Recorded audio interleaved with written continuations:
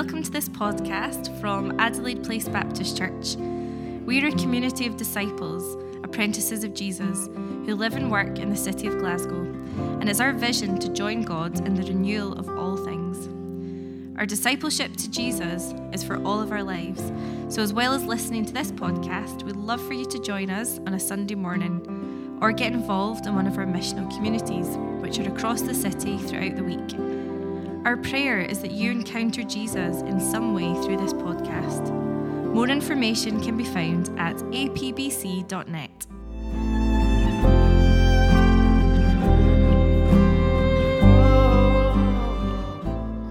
Good afternoon. Let's pray together as we come around God's Word together. Maybe as we come to pray, let's just notice how we come. Maybe we come distracted, maybe we come full of energy, maybe we come tired, hungry, or however. Let's just notice how we come into God's presence and ask distractions be pushed aside. Father, we come as wanting to lean in, bring in our lives before you and wanting to draw closer to you, Lord. Thank you that you want to be known and that you speak, God. Help us to hear what you would say to us this morning, this afternoon. In Jesus' name, amen. Well, hello, welcome. My name's Stephen, by the way, just in case I've not had the chance to meet you before. I serve as pastor of the community here at Adelaide Place, and you join us as we are not long started a series exploring the book of Genesis, the book of beginnings. The whole series is called Longing for Eden, which, like all my best titles, are stolen from other people. It's the name of a chapter from a book by an Old Testament scholar called Michael Morales.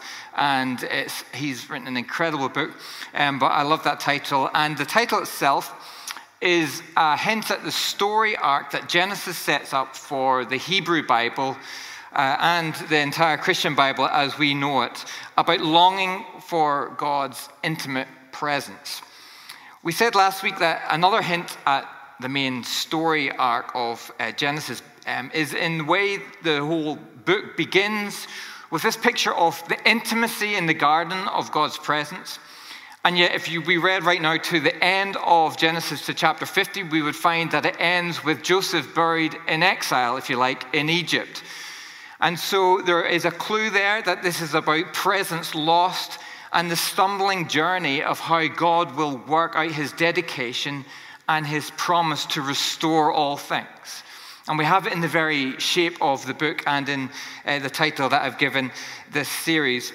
And through the creation accounts we started to think of just last week, we learned by faith to see that the whole world was intended to be God's temple being God's dwelling place. And we learned to see the chapters 1 and 2 as like a cosmic liturgy of praise of God's amazing temple, God's house being this world that he's created.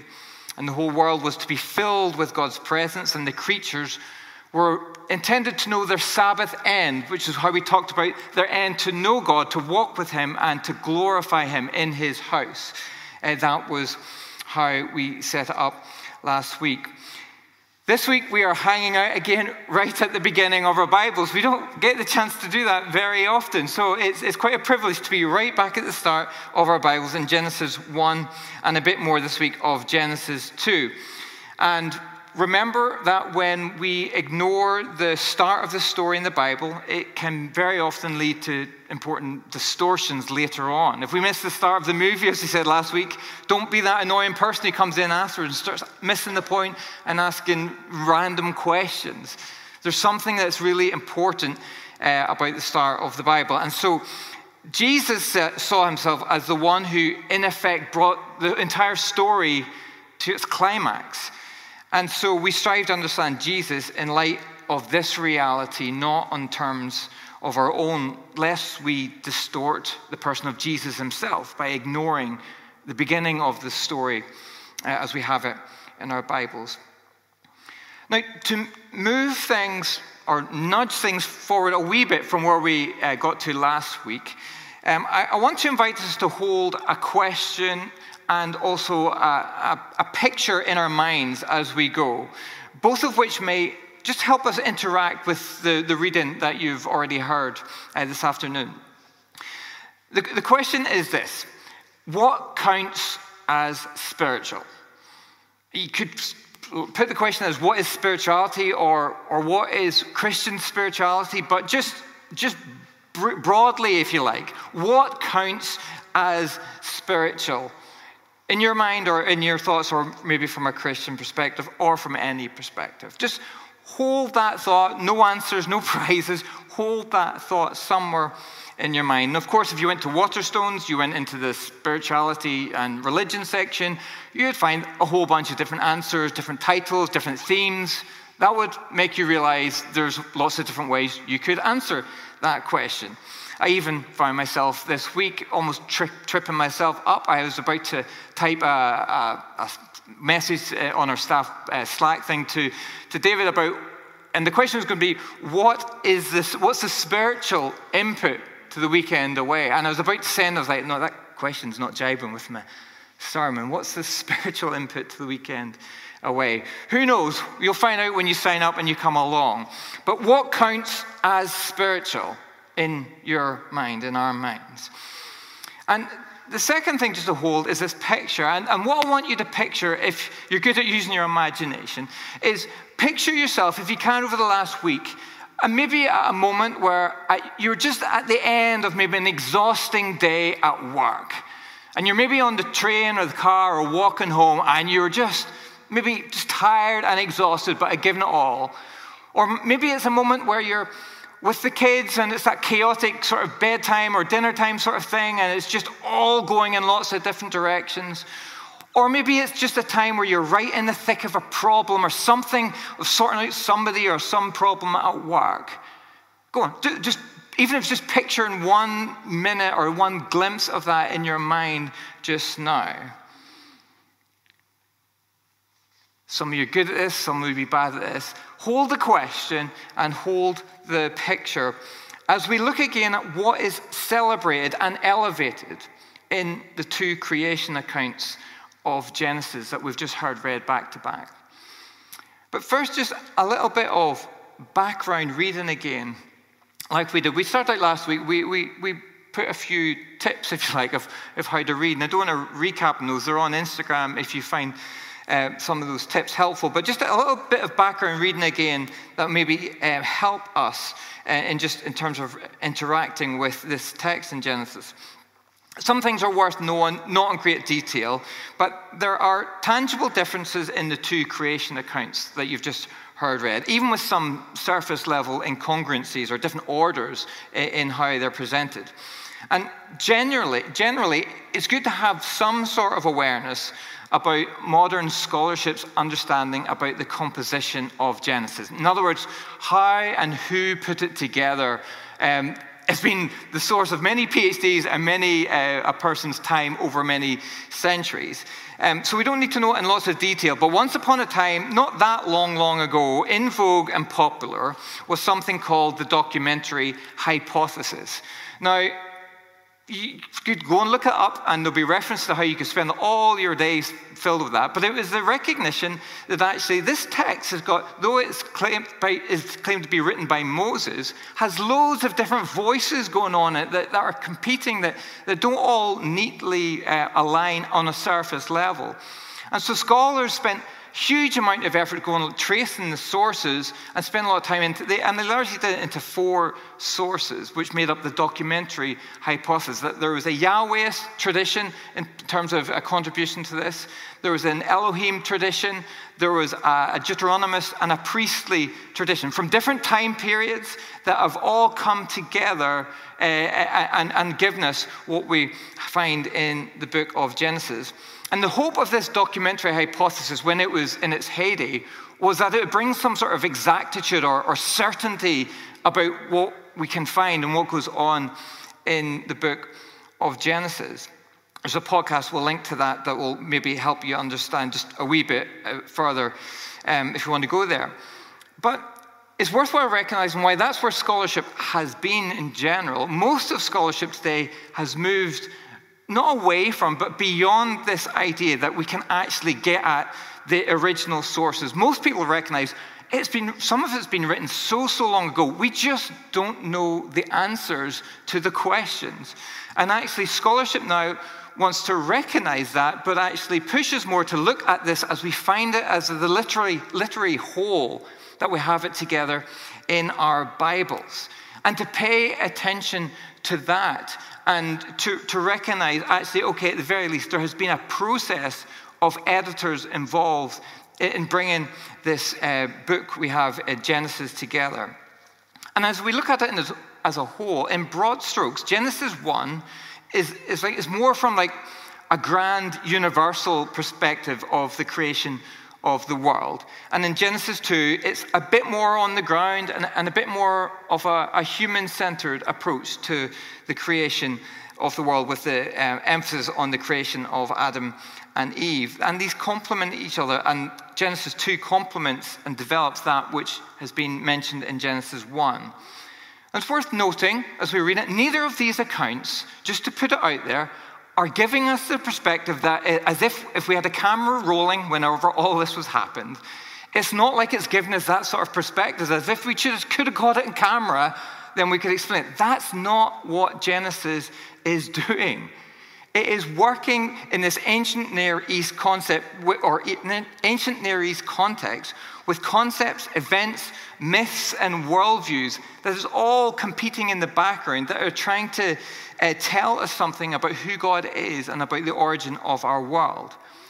And to say that it's engaging with myth is not to say it's all non-historical, but perhaps to indicate that to say it's giving a historical account, it might not be the historical account in the way that we're used to hearing it, with the sort of exactitude and scientific approach we may like. Now, all that to say, don't get lost in the detail. Go as deep and as far off that deep end as you want to go, and I will keep feeding Instagram and the emails with as much detail as you want to go. But it's just good to have an awareness that those conversations are going on. But let's not get distracted, because we're not here just to talk about God. We're here to be in his presence and listen and respond to him. And last week we emphasized the goodness and delight of God, who created order by creating the realms. If you remember from last week, we've seen it as realms in day 1, 2, and 3. Day 1, light and day. Day 2, sea and sky. And day 3, land and vegetation. He created the realms. And then 4, 5, and 6 is a parallel. He filled the realms with the sea creatures and vegetation and humankind and so on. So that it all culminates in the seventh day, in the Sabbath. And if we are noticing again what is celebrated and elevated in these accounts, we have to come back to this concept and this idea of the goodness and life force of the first uncaused cause, that is God himself. It all begins with him, his goodness and who he is. And so in a nutshell, let's just notice the goodness of God as we then pay attention to the things that this good God delights in. The depiction of God and his goodness is portrayed in some subtle ways and some overt ways. In the first account, God is designated in a general term, Elohim, and the second chapter is the Lord Yahweh. Both can signify in their different ways his goodness. The word Ruach Elohim, it means wind or breath of God. It's used. This is a metaphor for the life-giving personal energy or presence of God, his invisible presence. Unlike the wind or breath, we cannot see it, but yet we see its effect. We see what it does.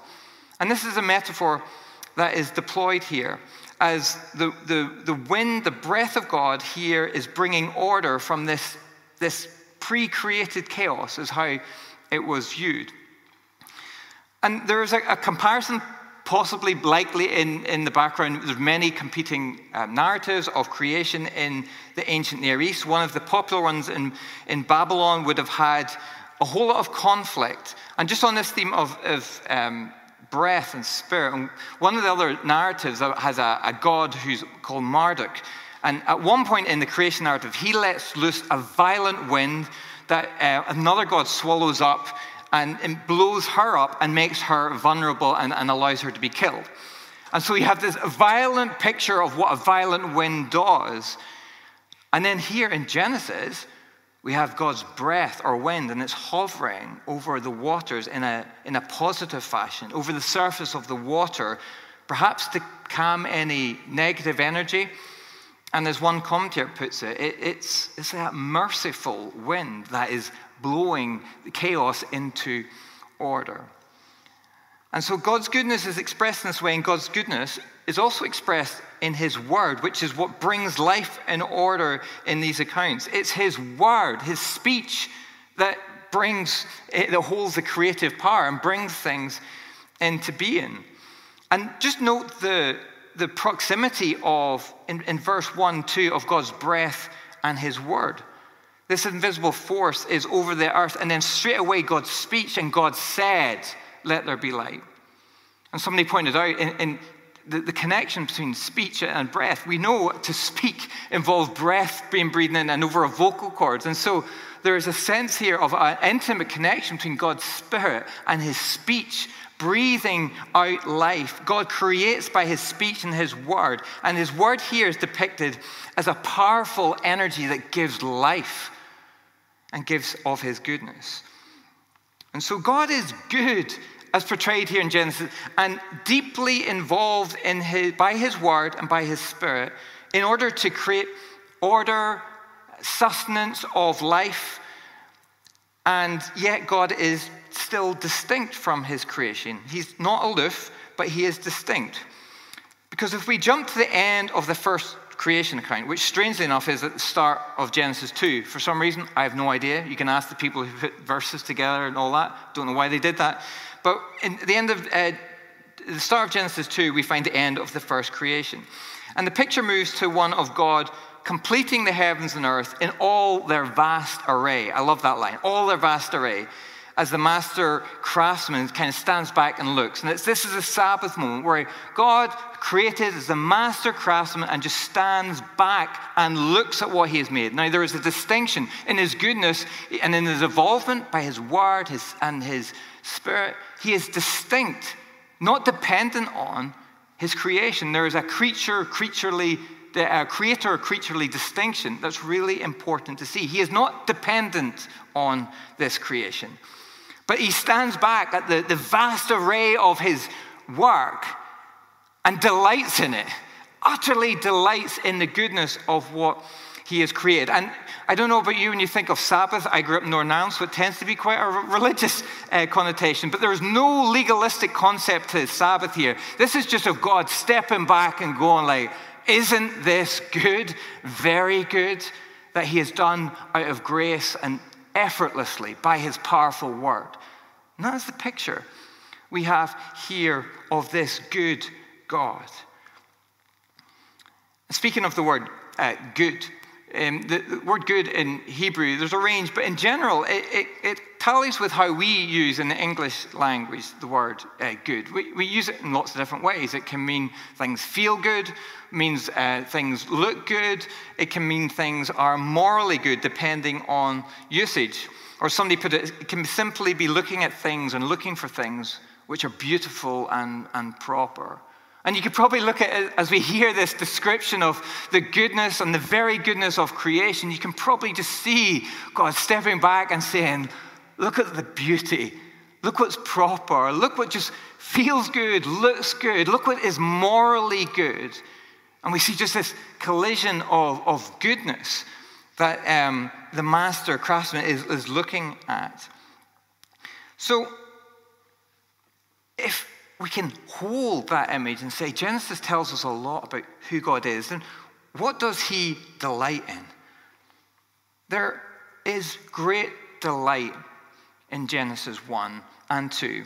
Firstly, Genesis 1 of the realms I've talked about, of creating the different realms of separation of light and dark, and sea and sky, and land and vegetation, and how they're filled, the created world, the order, vegetation, animals, cattle, sea creatures. Just love that term. Just like things, like makes me think of sea monsters, but just things that fill the sea in all their diversity. Of course, humanity is bestowed with special honor as image bearers and ones who can know God in a different way and with a different level of responsibility in all of the creation story. And we see how much delight God takes in just creating male and female in his image. Genesis 2 paints a very intimate and dynamic image of Yahweh giving his breath of life to the first human in Genesis 2:7.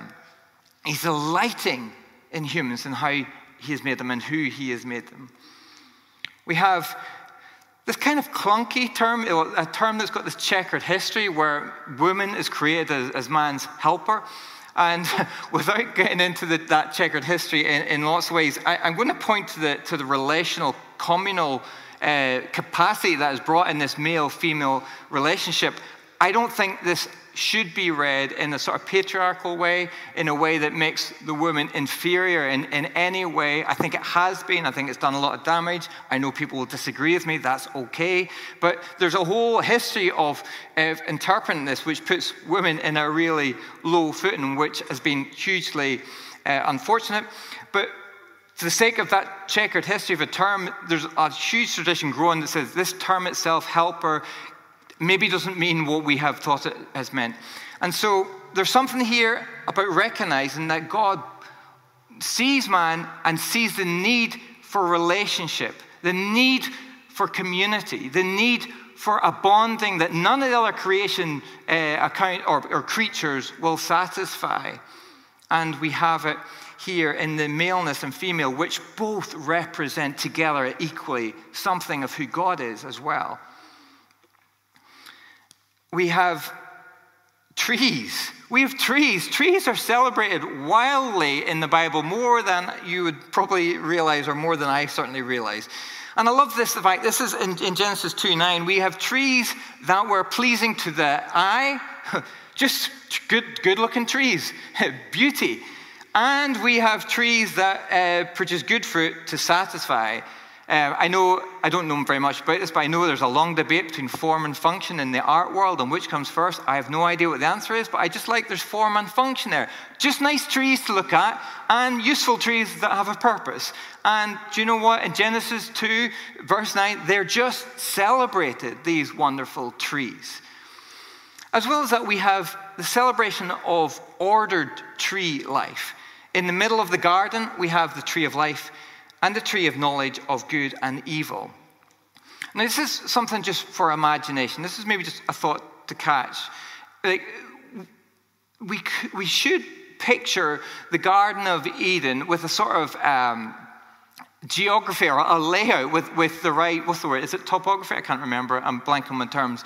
But we should view it, there's a river that flows down. So this garden is in an elevated place, a high place, like a mountain.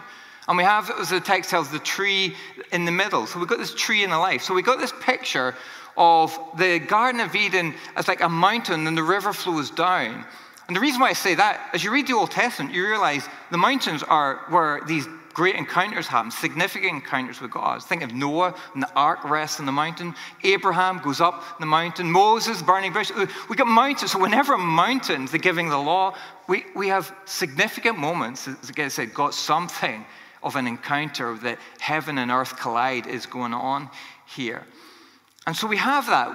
It's not flat. We picture a bit of contours, and we picture all centered around this tree life. And God's Spirit was bringing order, and this is the moment where it's like his word, which has been said, take of this tree but not that tree, brings life and order. And there's just a hint, without going beyond or getting ahead of ourselves for the reader, that something is about to change. Something something is about to go wrong, as we know, and which we will get to next week, which is an important note so that we don't get the impression that this is all just right, stick your head in the sand stuff, as we talk about the goodness of God. Particularly not with everything that we see in our news feeds, aware of real issues, climate change, Pakistan, everything that should fill our minds. So there's a clue here that things are not going to be all as they were intended to be. But here, the goodness of God is pictured in this tree, this ordered life around obedience to the word of God. We've got rivers. We have waters earlier, which were depicted as chaotic seas. And then we have this progression where we have water. Actually, waters can be good. We've got rivers and rivers flowing. Rivers can bring life. Rivers can bring healing in the Bible. What else is celebrated? We have work. Amen? Yes. Work is celebrated. To work and to keep.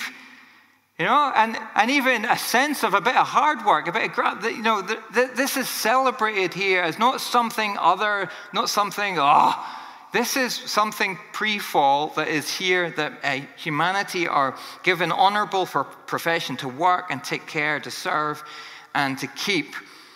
We have marriage and we have children. Let's not misinterpret the blessing to be fruitful and multiply. Let's not miss what that actually means.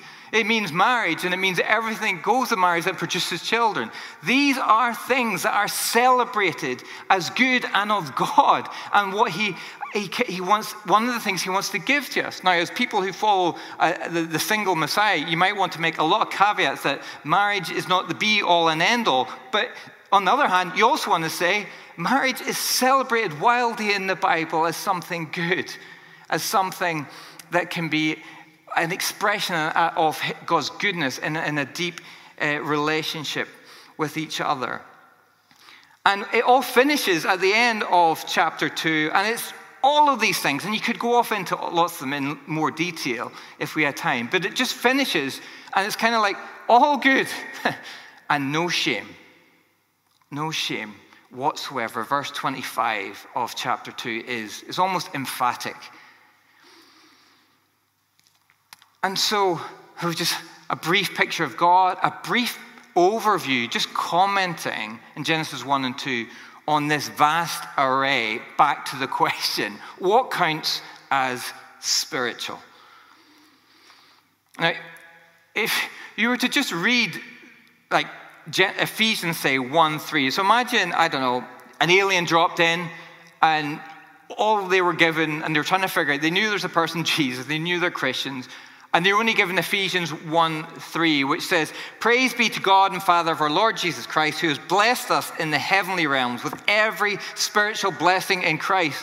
And it goes on, you might forgive them for, not really, or answering that question, what is spiritual, or what counts as spiritual, in loads of different ways, without the rest of what we have in Ephesians. Paul knew the goal, who wrote Ephesians, was to bring all things in unity under Christ's feet, all things in heaven and earth.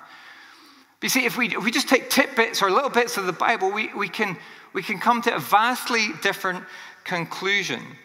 And so we probably need some sort of definition of spirituality from a Christian perspective to help us, because there's so many problems along this line. Historic problems and modern ones. Historic problems with trying to define an appropriate spirituality have been things like Gnosticism and mysticism. Gnosticism is just the idea that the material world is bad. This is in broad strokes. The material world is bad and the spiritual is good, and we get the spiritual through this special knowledge, and has quite a negative view of material things.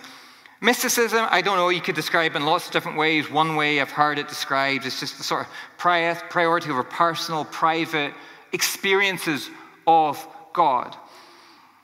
And these things just, I think, heresy in some ways just tends to keep repeating itself. And in modern challenges to Protestant Christian spiritualities, there's no one type. There's loads of different types. There's Ignatian, there's Charismatic, there's Roman Catholic. There's a whole different type when you start getting into it.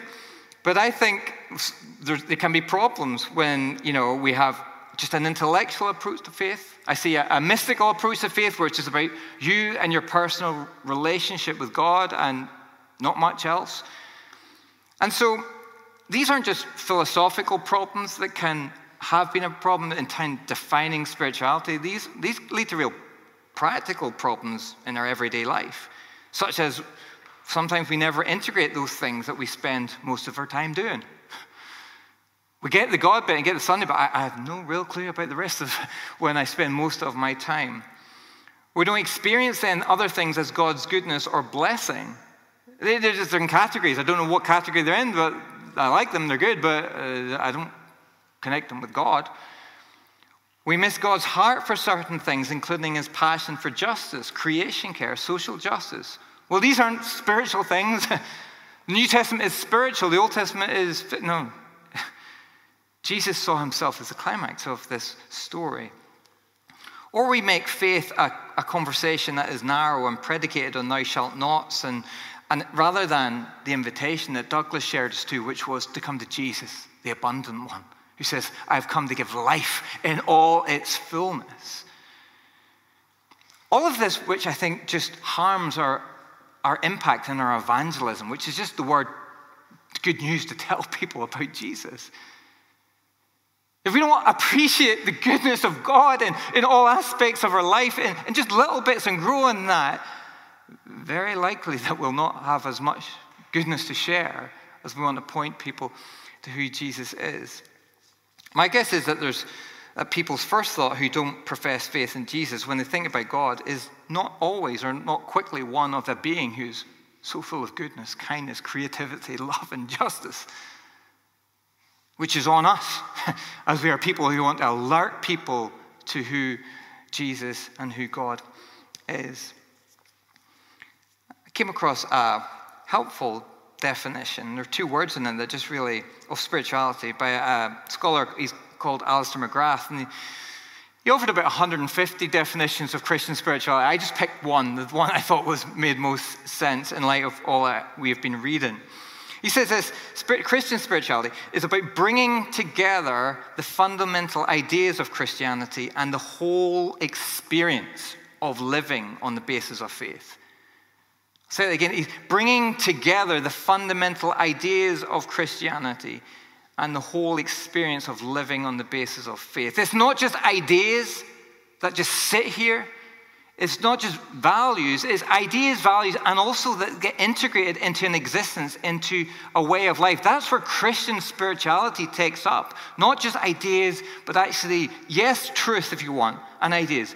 But how they get integrated and lived. This is what makes up a Christian spirituality. It's almost like there's a sacramental quality to the world as we know it that we sometimes miss. That we experience the spiritual through the contact of the physical. That we experience the goodness of God in the things. Now, we're schooled in Western philosophy, which, let's not go into that, but it is quite dualistic in its thinking, sort of body and spirit, and more lean to say body bad, spirit good. And the Hebrew imagination, if you've been around the Hebrew Bible at all, the imagination is much more holistic. They naturally just hold things together. And if we go back to that picture, if you could imagine yourself this past week, after a tired day at work, what was the meaning in that? Or after just a ragged time, a problem, a hard situation, or maybe the case, like, where was your experience going of God? Does he care about that? And that word of bringing together, or maybe the word is about integrating, is a word that reminds me of the biblical concept of shalom, which is about wholeness, where things start to come together and make sense. And I want to say, Jesus wants to bring things together into our lives and to bring them into a harmony. The breathing of his Spirit is to manifest in all of life, in all of its seasons, the good, the bad, and the painful ones. And so maybe before you might even explore the cross of Christ, or before you might repent of your sins, but before we know that we need to know that Jesus lived and died and rose again so that we could stand in the blessing of God, that he came to give life in all of its fullness, not to, like the thief to come and steal. He come to declare all of these things good in their place as they come ordered under his care and his lordship. He wants to introduce us to God as our Father, and as we meet him in the Son, as we meet him in the Spirit, as this radiating warmth of goodness that will not let us go. And this is this picture of this tree, this ordered life, not thief-killing life and destroying life. Jesus wants to bring things together into our lives, into a harmony. And I think the response of faith, if we can just hang out in this picture of this delightful God who delights in all of that, what he has made, I think this invites us to respond in at least two ways. One is about nurturing, the other is about celebrating. I think nurturing is about nurturing the sort of discipleship, which is language for what it means to follow him and not just to be content to have ideas about him. Church is not just about rocking up on the Sunday, having ideas about him, agreeing with each other, singing them, and then going. Discipleship is the language that says, actually, it's nurturing to understand what it means to walk with him in all areas of our life. And if we had a mystical Jesus or a Gnostic Jesus or a Jesus who only cares about spiritual things, then we wouldn't need to. We could just sing the right things. It wouldn't matter. But we have a Jesus who cares and wants and knows our lives are best when those things are brought in harmony. And so we need to nurture in our discipleship and try to. It's a process, a lifelong process, where we learn to just allow all of our life to be connected with who Jesus is and what he's doing. The kingdom, and this is the way of cross and resurrection, to learn how to love God, to love our neighbors, to learn how to be Christ-like in our homes, our work. This is when quiet time chat, I've said before, I get bored when people tell me about their quiet times. I don't mean that really like that, but people, I don't know, because I'm a pastor, I meet up with coffee people and they start telling me about their quiet times. I don't know why they do that, but they do. And I get it, it's good. But you know why I get bored with it sometimes? Because in some ways that's the easy part, but it's not really, it's quite hard. But it's easier than putting it into practice. Seeing how what God has said is translated into the fruit of the Spirit of love, joy, self-control, and how it's affecting your relationship, that's much more interesting than, well, I did my quiet time, couldn't care less, on one level. Hear me, don't quote me on that. That's not a tweet, by the way. It's just allowing, nurturing. So nurture this quality of discipleship in all areas of our life. And then the other aspect, which I think in some ways I'm pretty rubbish at, is about celebrating and the discipline of celebrating God's goodness in our lives. One of the most profound moments I had on sabbatical, many of you will know I had a luxury of sabbatical, Freudian, and one of the things I got to do early on was to go on a trip to New York. In New York, I went to, you might think, why did I go to New York? Nice one, Stephen. I went to New York because there was a retreat, and it was a quite ecumenical retreat. And I found it absolutely brilliant on so many levels. But one of the standout moments of this retreat was on the Tuesday night, we were told as part of the retreat, they said, look, we didn't run out of ideas of what to do in this retreat, but what we want you to do is to go out into the city, and they had loads of ways to curate this and help. So if you wanted to go by yourself, great. If you wanted to go in a group, great. Go out into the city and find beauty. Find what fills you up. Find what gives you life, and go and do that. And tomorrow we're just going to come back and talk and celebrate some of what we experienced and what we did. And they emphasize time and time again, this is not because we've run out of ideas of what to do. We want you to practice the gift or the discipline of celebrating the goodness of God. That which fills you up and that which makes you feel alive as you experience God's goodness in this world. And so a group of us went out, we listened to jazz in Bryant Park. We had food as we listened to jazz in Bryant Park. We went to the Brooklyn Bridge, went across, and then walked across the Brooklyn Bridge, and then we just went for a couple of drinks by the river to pretty late, and then just walked home. And as we were sharing about that whole experience the next day, it just became quite obvious. We all did different things. Some people did their karaoke things. The speakers all did karaoke, which I was like, what? These were actually quite profound times as we sat and shared experiences around the Hudson River with people leading churches all around North America, Australia, around the world. And do you know, there was something incredibly precious. And my reflection on this was, I cannot think of the last Christian conference or anything I've been to where that time has been framed like that. Yes, I've had downtime. Yes, I've had free time. Yes, I've had time to go and do what I want. But it was never, I can't remember a time where it's framed to say, go experience the goodness of God and come back and tell us about it. And something in my soul was stirred. He was like, yeah, we need to practice and learn what it means to celebrate the goodness of God. Let's remind ourselves as we lean into this theology, as we try and bring things together under Jesus, integrate it, that life can be like what the psalmist says in Psalm 16, who says, you've made known to me the path of life. In your presence is fullness of joy. At your right hand are pleasures forevermore. May God's Spirit give us the grace of nurturing this sort of discipleship and lead us in celebrating this kind of abundant life for his glory. Let's pray together. Father, we know we exist in a dark world.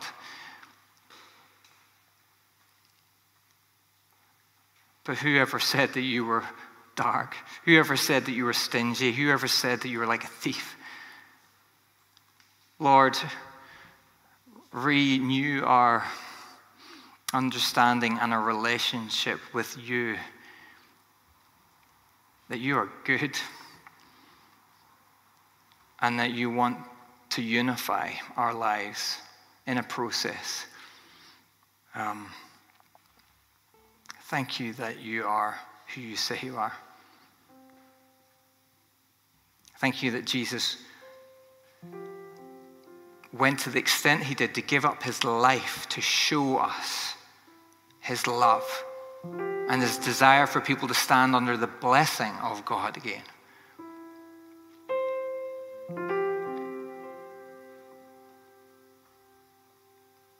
Where we've lost sight of you, come again by your grace. Where it's all silos, disconnect, don't get this, all just ideas, Spirit of God, just like you came over the waters of chaos, Lord, bring life and goodness and shape and form and reality to our walk with you, with each other, with our world. Save us from a dry intellectual faith. Your gospel is power, and it's power to change lives. And yet we know that's a struggle.